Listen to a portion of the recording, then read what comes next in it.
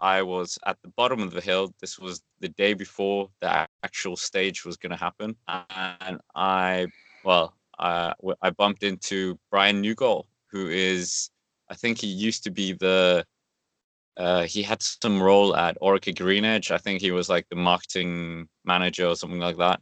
But he's also now a really famous TV commentator in Denmark. And he looked at this bike and he said, "Are you climbing up the climb on that bike?" And I was like, because he just walked up the climb and walked back down. And I said, "Yeah, that was what I was planning to do, but I wasn't sure if it was even possible." Or I said something to that extent. And then he said, "You will not be able to climb up that bike, that hill on that bike." Sort of a red rat to a bull to you. Yeah, exactly. And he said, "If you can climb up that hill on that bike, you're the only one in the world who will be able to do that." And I was just like, okay, then that sounds like a challenge to me.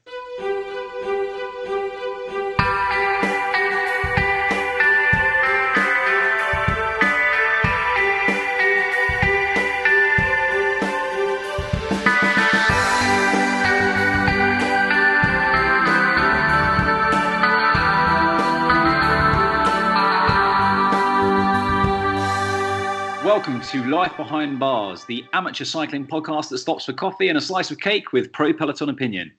I'm Graham Wilgoss. With me this week, as ever, David Quainton, the Ian McShane to my Ian Stannard, and that'll be the Pat Sharp to my Chaps. Hello. Hello. Did you detect a theme with the to my somethings? Mullets. Related to France? Mullets. Why are we talking mullets straight off the bat, chaps? Is it because you hadn't been to the hairdresser recently, and this is your way of saying that you're considering a new phase in your life? No, this is a well-worn, well-trodden path for Graham, the secret mullet. I have secretly grown a mullet in the past, which is why I didn't necessarily need a something for myself.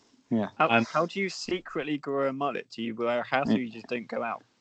No, it's just secret. You just grow it by stealth over time. Like you're growing your hair. You're not really you're just not really bothering too much about what's going on top. And then all of a sudden one day someone says to you, "David, hold a second, you've got a mullet." It isn't even that obvious at the time, but looking back at photographs, it's quite clear. Anyway, the flying mullet, Shane Archibald, Bora Hansgrohe rider, a Kiwi, led out Who for another World Tour win to a stunning season this week. Sam Bennett, who's not going to the Tour though, is he? Which is ridiculous. Is he the best sprinter in the world right now? You've got to say yes, haven't you? Who's up there? Well, he's probably his teammate, Ackerman. Ackerman, yep. And of course, no, he is. I can't think of any winners. No, Ackerman is better than Viviani, and who else was in the Giro and didn't perform? Was Caleb Ewan in the Giro and didn't perform? He won a stage, yeah. He won one stage, and of course, Gaviria, was he there too? He won a stage, which was originally awarded to Viviani. So, reason I mention Sam Bennett, or the reason I mention is one of his lead-out men, rather. Apart from his stellar season, so 7th win of the season for Bennett, 36th of his career. Impressive stats. What else has happened at the Dauphiné this week, chaps? Because that's small news by comparison. Well, shall we build up? Because actually, before we get to the big news, the otherwise most amazing thing today in the Dauphiné, in the time trial, was Wout van Aert winning by 30 seconds ahead of Tom Dumoulin. No, ahead of TJ Van Garderen, then another 15 seconds to Tom Dumoulin and everyone else, which is incredible. Dumoulin. Yeah, which is astonishing. By the way, the best sprinter in the world could well be Mathieu van der Poel. We just don't know because we haven't seen him sprint. Well, it depends on if he's going from a mile out. Then definitely. Yeah. He can sprint for a mile. That's his thing. Yes, only Simon Clark can stay in his wake. Yeah. All right. As we're going to wait to come to the big news. Let's dwell on the mullets for a second. The last cyclist before Shane Archibald to properly rock a mullet, or a mullet as glorious. Well, I mean, I think everyone in the 90s, and then it just died out en masse. Daniel Loss had a good mullet in the past, hasn't he? Yeah, that's true. And there was some Aussie rider.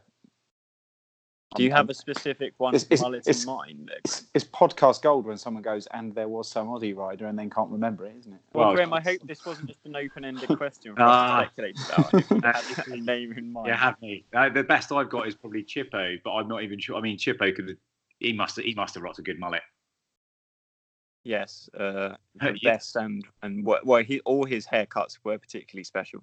At every stage. Fignon had a flowing locks, didn't he? Yeah. Well, is a mullet if it's just a ponytail with nothing on top? No, that's a skullet. Yeah, the flowing skullet, the Terry Nutkins. Anyway, back to today's or the Hulk Hogan for our US viewers and listeners. Back to the TT. Who did it put in yellow? Because if one man is out of the tour, one Brit is out of the tour, which we'll come to very, very shortly. Who does Ian Stannard's out of the tour? Arguably give a better chance to, who is in yellow, courtesy of today's time trial. Well, so apparently it's only the lesser Yates. The lesser, or is he? We don't know. This year he's been better, yeah. Measured only a number of Grand Tour victories. It was. I saw on Twitter this morning that he was 18-1 at the start of the day to win the tour, which should have been a good each way bet. It looks right now because he does look in good form. If he can stay, and there's in the tour this year, there's a team time trial and a time trial that's a similar length to this one. He'll lose a bit of time on it, but not a lot by the look of it. So he's going to be in good shape, I think. Well, his only rivals really are a man who is going into it injured and a team who collectively are not good at staying on their bikes historically. So yeah, I mean, may as well give it to him now, I reckon. I disagree, but yes, I like your. I thought you were going to say his only rivals are really a man. In the news this week, Chris Froome is out of the Tour de France. Shock. Oh, well, it is a bit of a shock, isn't it? Yes. For me, it's a shock, and it's very saddening because I love that man like a son. How much older than Chris Froome are you? Can't possibly say that. Not much, but 4 years, 3 years, more than I would care to reflect on. 3 years. Yeah. Well, on that subject, he is 34. He was born in May 1985, and he will be 35 next year. So, obvious questions. We'll get them out of the way. Do we think he can come back? A femur break. Graham, you went on TalkSport earlier to be their first reaction to the news. So, what happened? So, today's 26-kilometre time trial in the Dauphiné, stage 4 of the Dauphiné, he reconned it as any good or as any serious TTer should. And during recon, on a particularly fast section, he took his hands off of his time trial handlebars. Steve, obviously we know time trial bikes that little bit more difficult to control, particularly at speed, particularly if it's a technical section, right? Yes, very much so. Particularly if you need to blow your nose. Particularly if you need to blow your nose, which is what we're told Chris Froome had to do. So Froome takes his hands off of his handlebars, blows his nose, loses control at 60 kilometers per hour, and hits a wall. Now, hitting a wall at 60 k's is going to hurt. So subsequently, Froome's injuries include a fractured femur, right femur, fractured right elbow, and he's broken some ribs. So tour less than a month away. Obviously, that straight away Brailsford's ruled him out of the tour. It could put him out for a year, couldn't it, boys?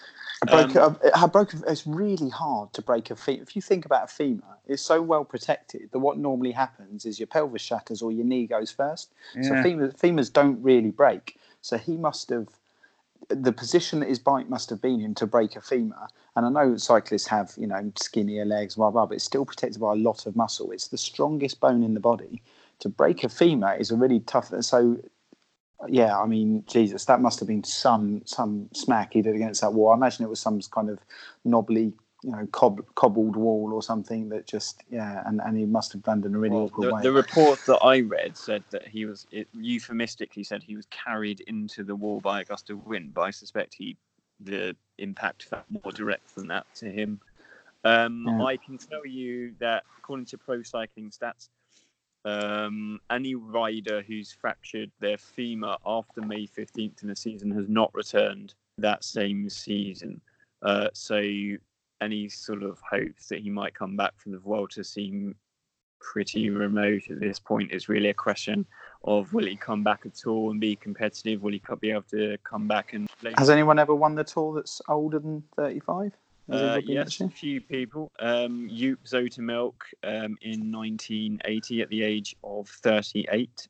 So I would say that it's probably not worth comparing. I think sports science, physiology and diet and training are much better these days. You can go on for longer. I think we've seen that in quite a few sports. You say the diet's better now, but I'm looking at Zoetemelk here on just on Wikipedia, so I presume therefore it's 100% accurate. And it says his diet was very good, it seems, because he was caught in drugs tests in the Tour de France in 77 and 79. He won it in 1980 and then tested positive again in 83. Apparently, he was not implicated during his tour win in 1980, though. So that's good. nice. He just took a break. We can assume safely then that he decided to take a break. Yes, but obviously his diet was very good during that tour. I like that I like that in those days, you could take drugs or not take drugs, but all the winners of that era we can safely assume were clean. Otherwise, surely they'd have been retroactively banned, eh? Yes, yes. Could you imagine? Yeah, anyway, that's another conversation. I didn't realise that he was that old when he won it.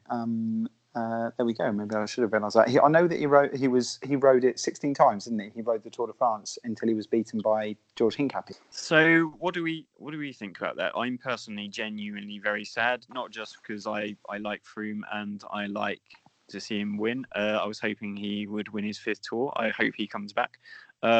Will the Tour be sadder without it? Without a 4-time champion, I think it will. Do you know what we haven't done yet? We haven't got hold of our official Panini Tour de France sticker albums. That's a good point. Not for want of, not. I've not been. It's literally be for want of trying.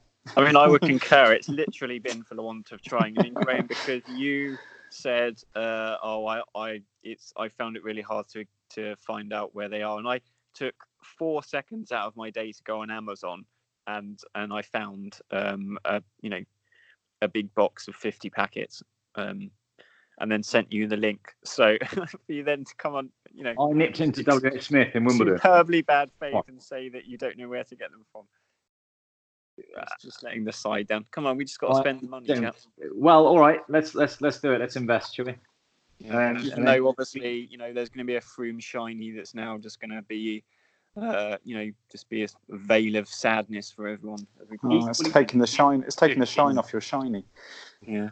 Equally distribute the 50, and then I think you can't open them all at once either. It has to be that sort of collector's slow burn. So you're only allowed to open 4 packets every other day, and you'll be even doing it at that rate between 3 of us. When we split the 50, that's going to be pretty quick. What we do, the first person who finds a shiny Froome, will we mark the occasion in some way with perhaps like a liturgy or a hymn? Yeah, and we'll record that. Whoever does it has to do that, holding it, and we'll put it on our Instagram. Okay, excellent, good plan. The one name we haven't mentioned, boys, and just before we move on, I did mention Astana with Lysenko. Jakob Fuglsang, winner of the Dauphiné 2 years ago. Yeah, he's got to be another contender. He's up there this year as well, 7 seconds off the front as we record. Anyway, reason I mentioned him. Any other cycling Danes that we might yes, very good. And a big fan of Jakob Fuglsang as well. Steve, why don't you tell us about the cycling Dane first? The cycling Dane is a very nice chap called Scott Nielsen, who is currently studying a PhD in chemical engineering at the University of Bath and is a very talented hill climber. We're going to hear in the interview why he's focused on that discipline as opposed to road racing.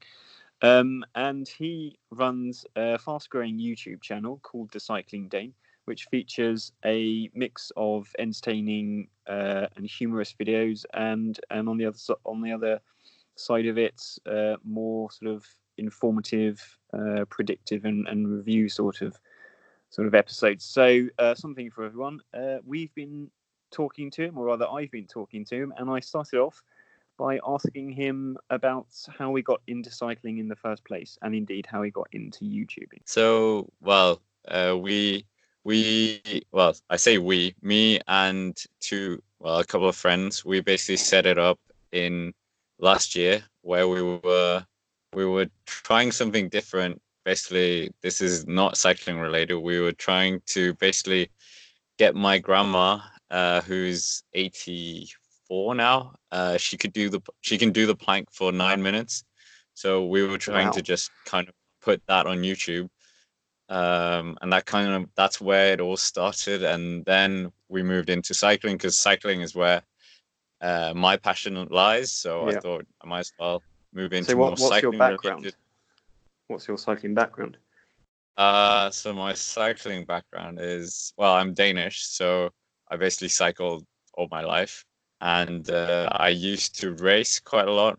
I had 2 gap years where I was basically racing on an all right standard, and I was getting coached at the time as well, and I was just seeing how far I could actually push it. But for me, the racing element kind of, I got a bit scared here in the UK because they don't shut the roads, and during that time as well, a rider actually died in one of the races that I was gonna take part in. I missed it because of a flu or something like that, but having a rider actually die at a race where you were going to be was something that shook me up a bit.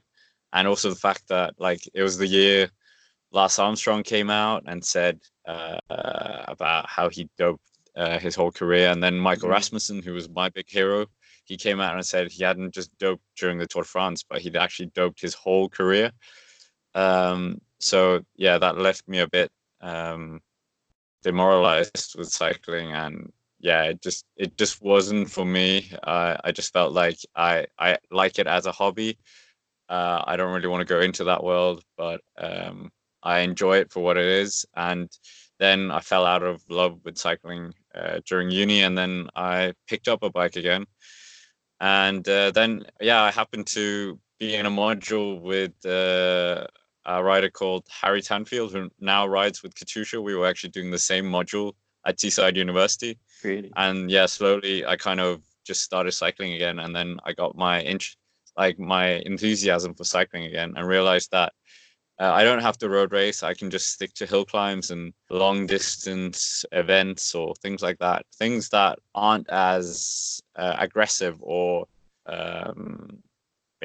So I found my passion in hill climbing and doing long distance events and kind of sportives, and just riding my bike in general with friends, and doing videos on it, as I found out now, is actually really, really interesting. And I've always followed professional cycling, so I'm a complete cycling nerd. I go on pro cycling stats every single day. Oh, well, that's our recourse generally during the pod recording, to actually fact check ourselves. But so Harry Tanfield, he's the brother of Charlie Tanfield, isn't he? Who's most famous currently in his career for having turned up late to the World Championship time trial. I was actually down in Innsbruck when that happened, so that was quite funny. But they're both really nice guys. Incredibly nice guys. And there's actually a third Tanfield as well, who's immensely talented. So the Tanfields could just dominate cycling in the next few years. Well, of course, they're. Which one of them is involved in the sort of Barbados setup? Charlie was definitely like one of them, and then he went on to do the track world became the track world champion in the Team Pursuit. Yeah. But I think Harry's done some track as well. Well, they're certainly making waves. I mean, they're a teammate of John Archibald, who I have a sock bet with Graham to see whether John Archibald will break Victor Campagnet's newly minted hour record next All right. season. I'm hoping. Yeah, he's a great exponent of the time trial and the aerodynamics for sure. Do you have any favourite videos at the moment? In case if people want to go onto your channel, what should they be checking out first? Well, so right now we're trying to find our feet, and we've done like a variety of different videos, but like my personal favorite is probably when I invited my friend who's a gymnast, and basically what we did was he got me to do some gymnastic exercises, and then I got him to do some cycling related stuff. So I thought he'd made me do a cartwheel. He made me try and do a cartwheel, handstand, and all these basic gymnastic things, which I was terrible at. And then I thought it would be funny just to see if he can actually change an inner tube, which he found horrendously hard. And then some other things as well. But yeah, there was also the Rapha 500, which I don't know if many people know about, but it's basically an initiative that Rapha, the clothing company, have where they make you, well, they don't make you, but they incentivize you to do 500 kilometers between New Year's Eve and Christmas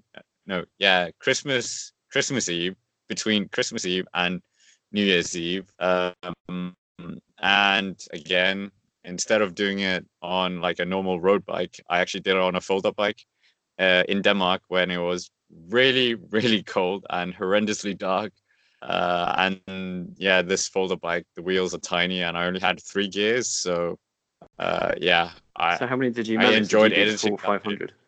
Yeah, I did the full 500 on that. In a terrible weather. Yeah. Well, actually, you mentioned well, something of a sort of quite a few of your videos have been dedicated to doing sort of various challenges based on non-traditional setups, I think is the best way of putting it. Now, as it's the obviously the Giro at the moment, you actually went out to stage 1 and ended up doing what looks like some pretty hard work. Do you want to explain what that was about? Yeah, so basically, as you said, the Giro was starting in Bologna. I've never been to Bologna. And yeah, it was the first stage, not technically a prologue as I found out, but a time trial, was going through the city and then up to this lovely place called San Luca, which is like a beautiful church at the top of this, like, I think it's around 2-kilometer hill. Yeah, and basically I was at the bottom of the hill. This was the day before the actual stage was going to happen, and I bumped into Brian Newgall, who is, I think he used to be he had some role at Orica Green Edge. I think he was like the marketing manager or something like that. But he's also now a really famous TV commentator in Denmark. And he looked at this bike and he said, "Are you climbing up the climb on that bike?" And I was like, because he just walked up the climb and walked back down. And I said, "Yeah, that was what I was planning to do, but I wasn't sure if it was even possible." Or I said something to that extent. And then he said, "You will not be able to climb up that bike, that hill on that bike." So they regress to a ball to you. Yeah, exactly. And he said, "If you can climb up that hill on that bike, you're the only one in the world who will be able to do that." And I was just like, okay, then. That sounds like a challenge to me. So describe this bike. I've seen the video. It had a shopping basket on the front for a start. It must have been, how much would you say it weighs? This was a £10. Was it a $10 rental or something? Or $1? Yeah, 10. Yeah, I think it was £10. It was just some random cycling rental place. Yeah, I think it was like 16 kilograms with 1 gear. Basket quite well. This is the key question. How big was the gear? It was quite big. I was hoping for like a gear that was quite yeah. So if I took it on my road bike, it was probably big ring, and then maybe on the back, I don't know, the smallest ring you could get, or Right, so we were having a short conversation on the pod this week about gear, and I was recalling that Marco Pantani used to famously climb the Mortirolo in a 3922 because his derailleur had stopped working back in the days when guys could do that. I imagine having it's probably seen not the far video, off.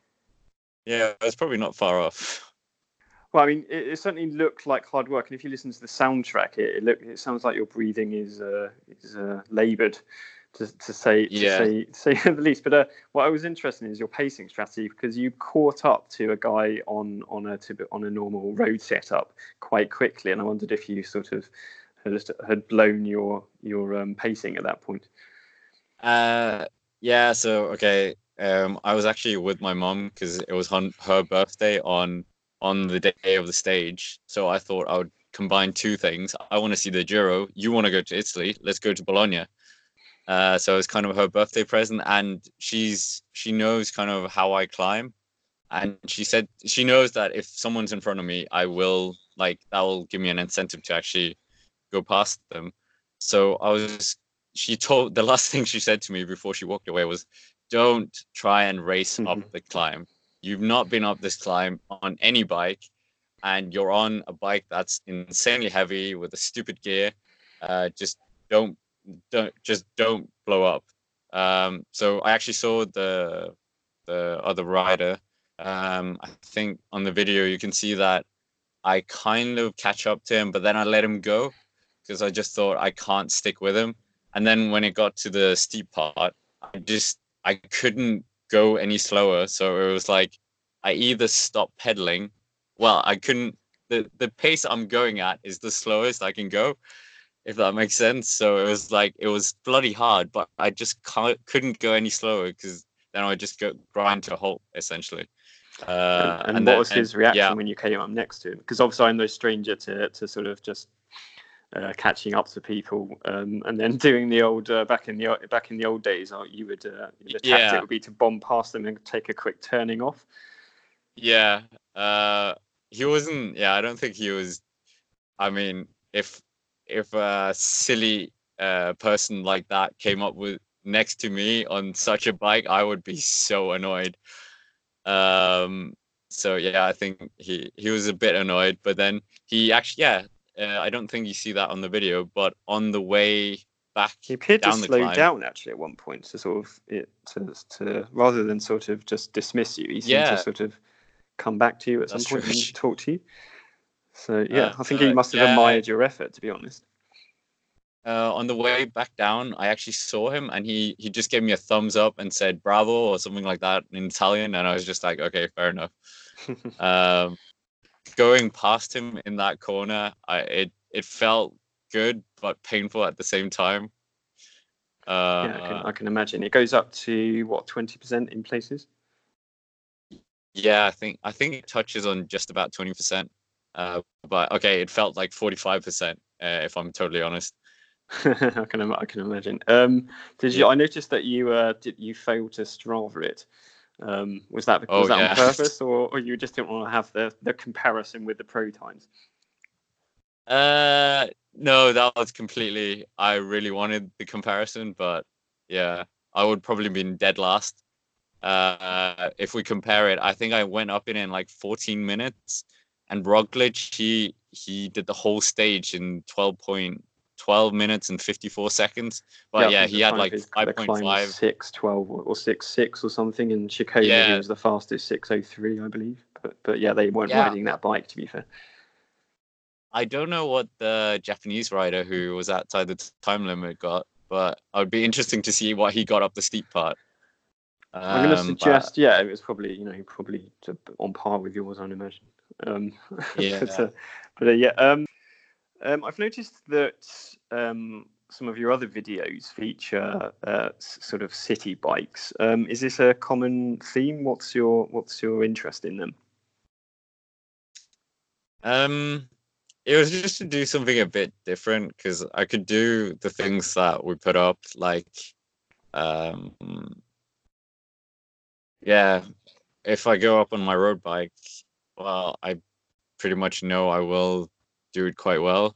Um, but doing it on something a bit harder, like the Rafa 500, doing that on a road bike, that's pretty easy and, well, not easy, but it's obtainable to do. Like, you don't need to, in my opinion, you don't need to like train for it that hard. But if you do it on a fold up bike, that's a bit harder because your wheels are that much smaller and the position is a lot different. So you're engaging with different muscles. Well, that's what I found. And have you ever considered taking part in the Brompton World Championships? I think Roberto Heras was a former world champion. Really? Yeah, I think, yeah, I've seen it once, and yeah, that would be pretty funny, to be honest. I've never actually ridden a Brompton though, so that'd be worth having. I think there's a tradition that you have to compete in a tuxedo. I might have to be corrective on that. I also know one of the women's multiple world champions in that event, actually. So it seems like a fun thing. So, what conclusions have you got about the different types of city bikes? Obviously, Santander, or as they were known, Boris bikes, are very popular in London. But there's a whole raft of new schemes these days. So I wondered if you had any sort of conclusions about not just the bikes themselves, but the sort of best scheme you know of. Well, me and another another video enthusiast, whatever you want to call it. We actually did a video here in Bath, and Bath is horrendously hilly. So we thought it would be quite funny to take two different kinds of brands of these city bikes. There was Next Bike, which for some reason is no longer here in Bath, and then something called a Yo Bike, which was from Bristol because he lives in Bristol. And then we basically just went up three climbs, one quite long and steady, one very short and horrendously steep. I think it was like 25%, and then one that was not that steep, but a bit longer. And yeah, it probably wasn't a fair test because I don't think any tourist would go up any of those climbs on such a bike. But yeah, for climbing, they aren't that good. Well, that's probably an understatement. I can imagine from hearing the sound of your breathing in San Luca. I can imagine it's one of the more painful. They were actually better than the San Luca bike. They had lighter gears, so that was good. But yeah, I wouldn't recommend it to anyone. I've ridden a Santander bike. I rode one recently in a suit back from work to I think it was about 10 miles, and I found Santander bikes have 3 gears, but I was sort of optimistically crouching over their front handlebars for aero, but I thought that was probably not making much of a difference. I think if you steam it flat out, you can go past some slow people, but then they sort of they're not, to be honest, they're not even annoyed enough to race you because they think, what's the point? But it's what I can say. It certainly gives you a workout. If you're after one. True. So yeah. So have you been following this year's Giro itself? Oh yes, the Giro d'Italia is my absolutely favorite race because it's so unpredictable. Like in 2017, was probably my favorite Giro of all time, where Dumoulin just loses the jersey and then he wins it back on the last time trial. I feel like the Giro is always more open than the Tour de France. Well, definitely in the last previous year, like in the last years. And then by last year's Giro. Yeah, and then also was it 2016 where Chavez lost it to Nibali, who kind of got himself back in form, like during the third week, and then like last year Froome just coming from nowhere and just like destroying the whole Giro. One for the ages. Yeah. Are you a Dumoulin fan particularly? Oh, yeah. I like Dumoulin a lot. So last year I was in Innsbruck and I was riding up. So the reason I was in Innsbruck is, Innsbruck's a beautiful place of the world. If I recommend it to anyone. It's this city in the middle of a mountain region, and then behind that, like in one of the mountains behind the city, they had this horrendous climb called the Hurdle, which they marketed it as the road to hell because it's spelled similar to hell. I think it means hell in German. I'm not sure. But it goes up this horrendous climb that goes up to 28%, but it's like a long climb, and it's the very last section which goes up to 28%. So this was the climb that defined what the road race on which Valverde went away with Michael Woods. Yeah. And Alaphilippe was dropped early, wasn't he? So the French team, they were working for Alaphilippe. Bardet as well, wasn't it? Yeah. So Bardet was working for Alaphilippe, and then suddenly Julian Philippe dropped back, and it was like everyone was just like, "Who are you working for?" Well, I think he just surprisingly just didn't have the legs. But obviously, then Dumoulin made a heroic effort to bridge across, having dropped Moscon, and then just had nothing left when he caught up with them. Yeah. So the day before, they had like a sportive thing, like the shortest sportive ever. It was start of Innsbruck up this hill, and all the way to the top. And it was just trying it. I went way too hard, way too soon. But I did the climb. I probably was one of the ones who did the climb the most in those 3 days. I did it 6 times, just because. Did you improve over that period or go backwards? Yeah. So like the cool thing was I got the 12th quickest time over the steep bit, and then after the men's passed through it, I only dropped to 30th. So like out of 190 something pros going through, I only dropped 18 places, which I was quite proud of. Although I'm gonna sort of take you down a peg or two there and suggest that most of them, if they weren't contending to the win, just sort of creeped up it as best they could without exhausting themselves. But that's still a fairly sizable achievement. Anyone fancies going and doing that climb? It's like it's all on Strava. It was feared, wasn't it? It was one of the most difficult, or the most difficult, certainly since about 1981, in terms of number of meters of climbing.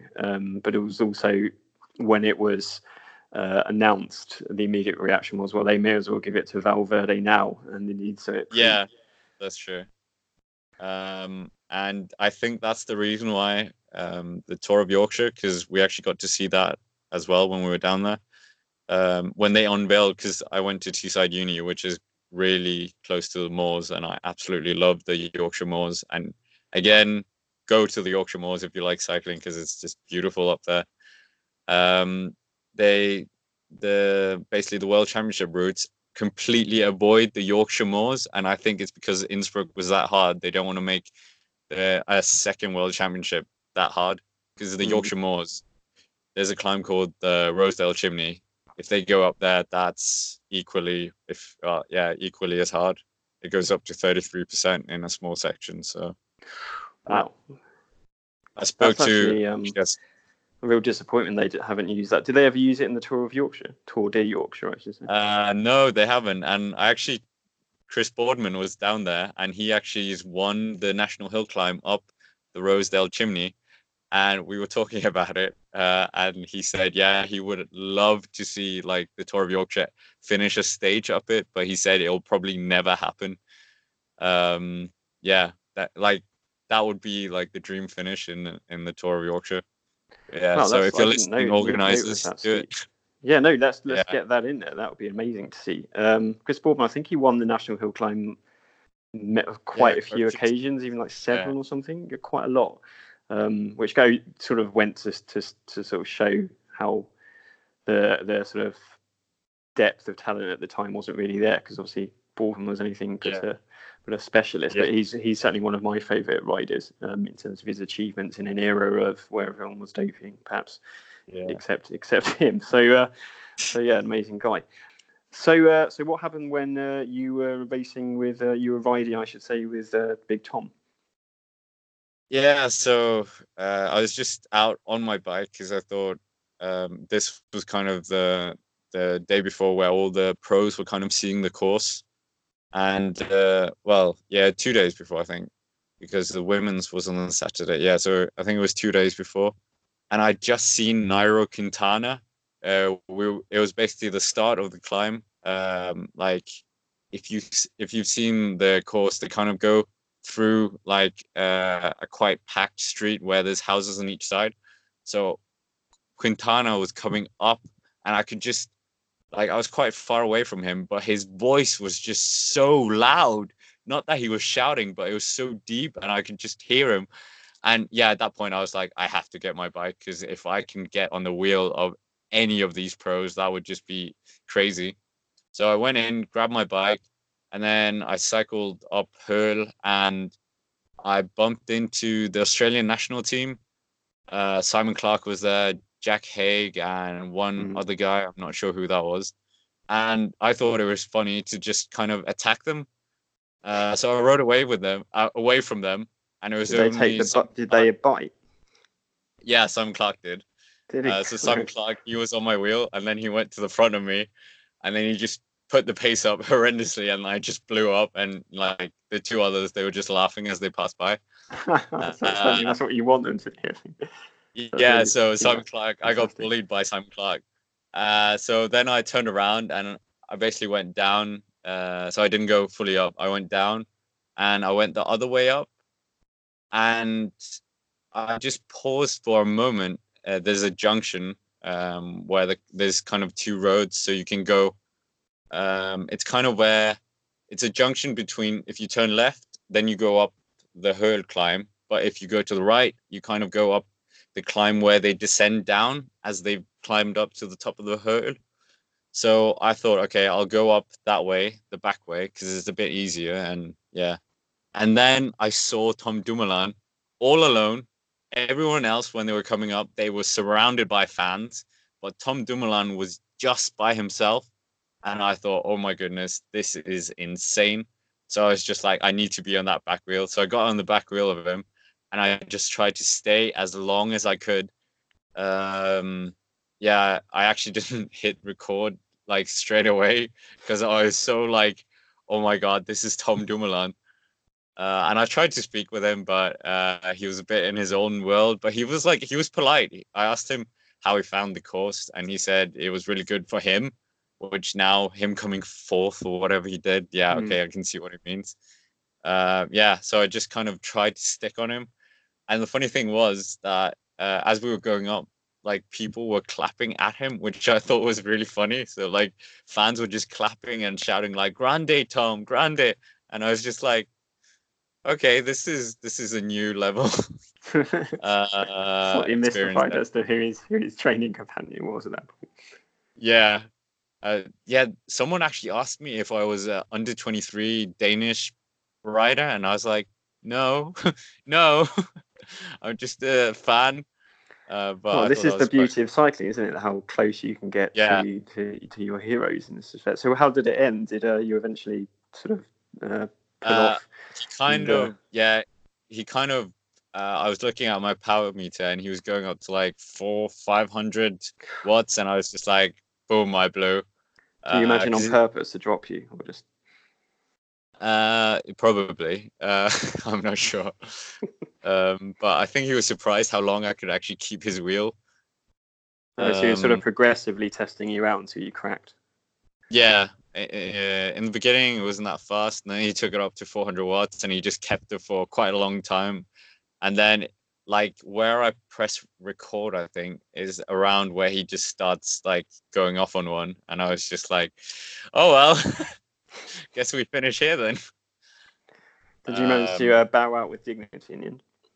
Yeah, I managed to say thank you, Tom, and he actually waves, which I caught on the video, which I thought was quite a good way of finishing. But yeah, yes, you said if anyone's interested in this, it's on the channel. So check it out. Well, like you said, it's absolutely incredible with cycling that you can watch them ride up the Alpe d'Huez or Hurl, and then you can literally ride it yourself, like minutes, if not, literally minutes after they've gone through. which I think is really cool. And that's why I think cycling is such an accessible sport to everyone. And everyone, like all the pros as well, they're really engaging with you. They'll come up, they'll take a photo with you. They're not like football players who are behind like 5 meters of barriers and stuff like that. Well, Dumoulin himself is very down to earth. He's engaged with us a couple of times on Twitter as well. He's a really nice guy. Not affected by sort of in the same way as a footballer might be. I think Graham would say that as well. That cyclists as a rule are much more kind of personable and down to earth. But So have you got any interesting projects coming up? We have some few ideas. There's one big project we have, which is basically here in the UK, we have a very hard sportive in Wales called the Dragon Ride. I did it last year, and I had a horrendous knee injury. But basically this year I'm doing it again, and then I'm gonna kind of talk through how I've been training beforehand, and then where I'm going to do like interesting fueling strategy and stuff like that. But the interesting part with this video is that my friend who I went to Amsterdam with last year, we cycled from Dunkirk to Amsterdam. He's he's a novice to cycling. He's quite a good boxer. He's 6'2", so complete opposite physiology to me. He's 100 and something kilograms of pure muscle, whereas I'm like 60 kilograms of hardly any muscle, at least on the upper body. So we thought it would be funny to kind of compare how he does on his very first sportive compared to me, who's done sportives quite a lot. And then I'm actually working with a coach who's kind of been training me and trying different training strategies to kind of see what effect that has on the overall ride. But it's basically seeing the two perspectives of someone who's done sportives before, and then someone who's coming in as basically a novice and is not traditionally built for climbs, but he's very motivated and very determined, and he's from Yorkshire, so they don't give in very easily. Well, thanks very much for your time, Scott. Hope to have you on the show in future. I know that we've got the tour coming up, and of course hill climbing season, which is something that's quite close to my heart as well. So I look forward to speaking to you about those things. Thank you for having me on as well.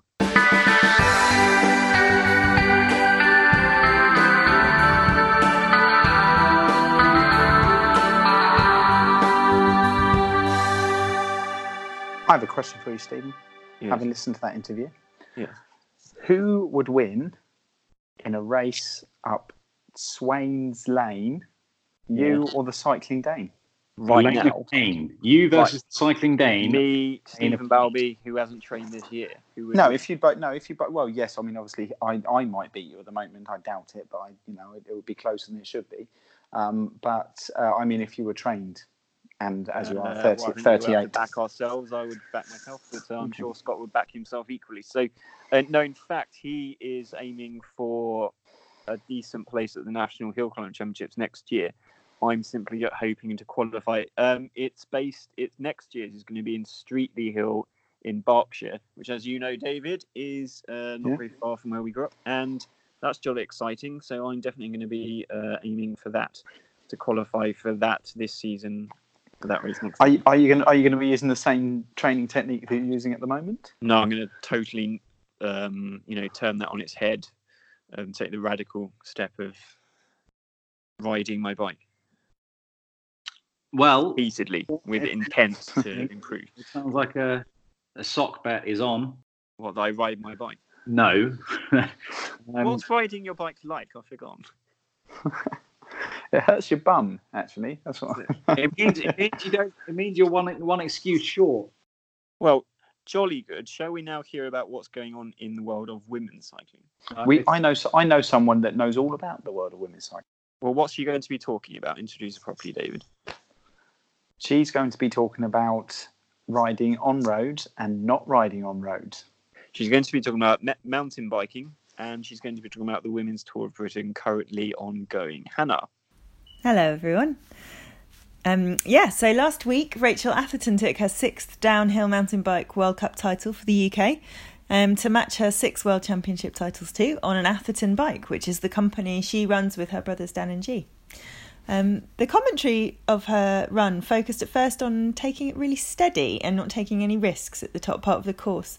Visibility was pretty poor and the track was in a total state after torrential rain in qualifying.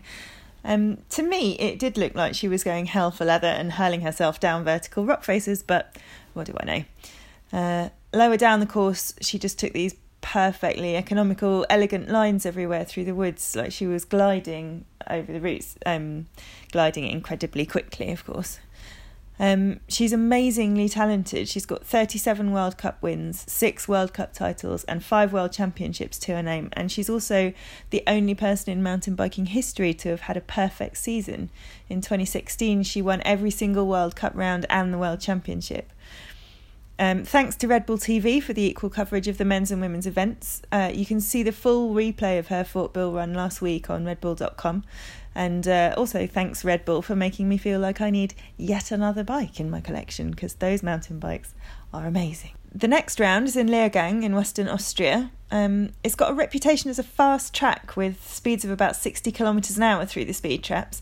And with tweaks to the course in recent years making it less bike parky and more challenging, it should be a really exciting round. Dragging ourselves back through the mud and back onto the road though, what's been going on in the Tour of Britain? There's an extra day of racing this year, making it one of the longest races in the women's calendar, and also shout out here for it being one of only a handful of races that offers the same prize fund as the men's equivalent race. So yay for that. The opening stage on Monday was in Suffolk, Beccles to Stowmarket, and the weather, as I'm sure we can all remember that day, was completely horrendous. Abby May Parkinson of Trek Drops went for a really courageous break with 12k to go and amassed about a minute's lead, but was hunted down and caught in the last 2k, which was sad as it would have been really fun to see a Brit take the first stage. Amy Peters did stellar work bringing Jolien D'Hoore into position for her final sprint. D'Hoore has taken 3 of her 4 Tour of Britain stages in the east of England, which makes sense. I grew up there and it's basically exactly the same as Holland, but slightly worse. Stage 2 on Tuesday was at the Kent Cyclopark. The last time I was there was in January to watch the National Cyclocross Championships, and I have never been so cold in all my life. It was very traumatic for me. Luckily, there was a dramatic improvement in weather conditions this week for the riders there, so they had a really fast crit-style race. Marianne Vos took the stage win with a monumental sprint. She really skillfully used the lead-out train of Trek Segafredo and then just beat Lizzie Deignan into second place right at the last minute. Team Sunweb have been going all out for the sprints this week, with Corin Rivera and Amy Lippert taking valuable seconds in the first 2 stages. Also, WNT Rota continue to punch above their weight, and they're really endearing themselves to me as an incredibly skilled team. They had a 3rd place for Lisa Brennauer at Stowmarket and a 2nd place today at Blenheim Palace behind Jolien D'Hoore. Back in the Spring Classics, their rider Kirsten Wild proved herself time and again, and Katrin Hamners took a decisive victory at Lotto Thuringen Tour at the start of June as well. I'd watch out for them. They're on great form and they would definitely be my outside pick for the Tour of Britain for sure. That's it from me this week, so back over to you guys in the studio.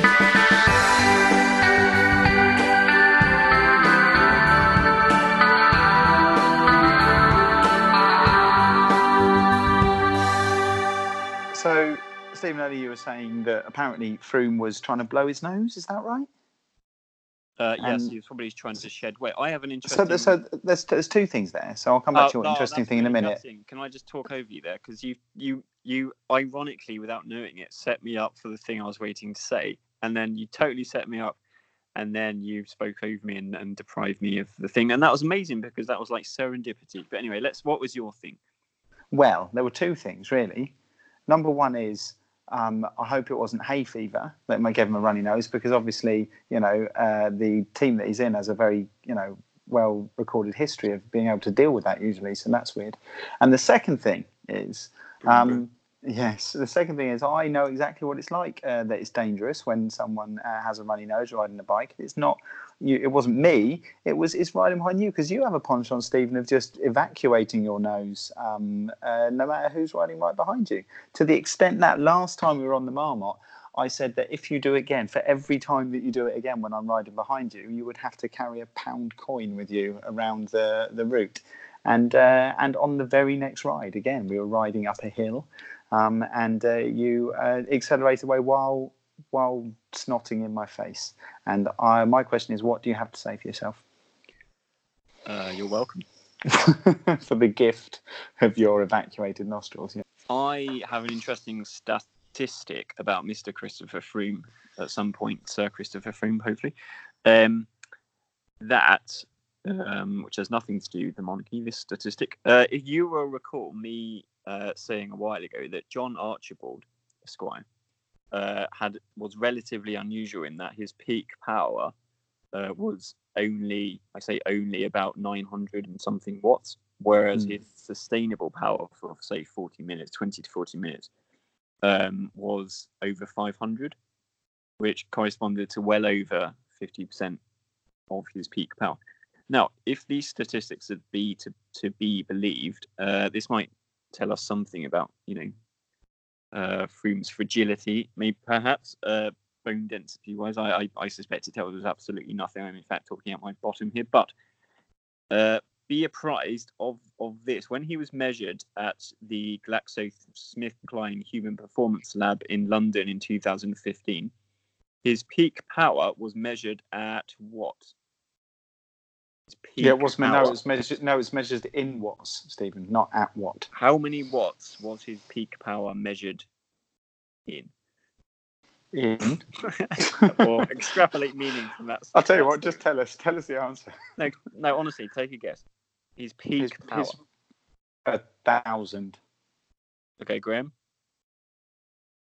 1,100. It's an astonishing figure. I'm going to let you reapprise your guess based on the fact that it's an astonishing figure. It is 525 watts. What? Exactly. Peak. That can't be right. That must be right. There's no way. No, it's online. His peak, therefore, his 20 to 40 minute power at 419 watts corresponded to 79.8% of his maximum, which is astonishing. That's extraordinary. Yeah, amazing, isn't it? So basically, he has no fast twitch muscles, then, essentially. Yeah, pretty much. But to be operating almost 80% of his maximum power for 40 minutes. But it also explains how he rides. So that's why he's able to do those attacks with such high cadence, right? Well, yeah, but think about it. So next time anyone out there rides their bike, sprint as fast as you can for 10 seconds. And then try to imagine what it's like going the rest of your journey for up to 40 minutes at 80% of that speed and power. And then think about that. That's amazing, isn't it? Albeit I would say it's pretty weird. That's freakish. Yeah. I don't know. It doesn't sound right though, because I don't buy it, because I've seen him sprint uphill. Right? Well, you're gonna have to take that to it up with GSK. Actually, you're right. That doesn't make any sense, is it? Because after he should be able to do that. That actually makes no sense. I'm going to take that up with GSK. That's actually ridiculous. If anyone can explain that statistic is online, albeit it's Wikipedia. So, but no, in 2007, it goes on to say that his peak power was measured again at only 540 watts. We should clarify what peak power means. I don't know if it means your maximum spike of power. Perhaps it's the power you can sustain over 20 seconds. We'll have to go more into that. I think I'll come back on that next week. That's interesting. Perhaps with some other people's figures, such as yours, David. I'd like to know yours, for example. Yeah, I imagine mine's the opposite. I imagine I've got an enormously high peak, and what I can sustain of it is about 4%. Yes, well, exactly. Right, well, on that note, any other business? Any other business? I think, chaps, that might be it for this week. Do follow us on at LBB Pod on Twitter and Life Behind Bars podcast on Instagram. We will be back next week. More from myself, more from David. more from Stephen, more from Hannah.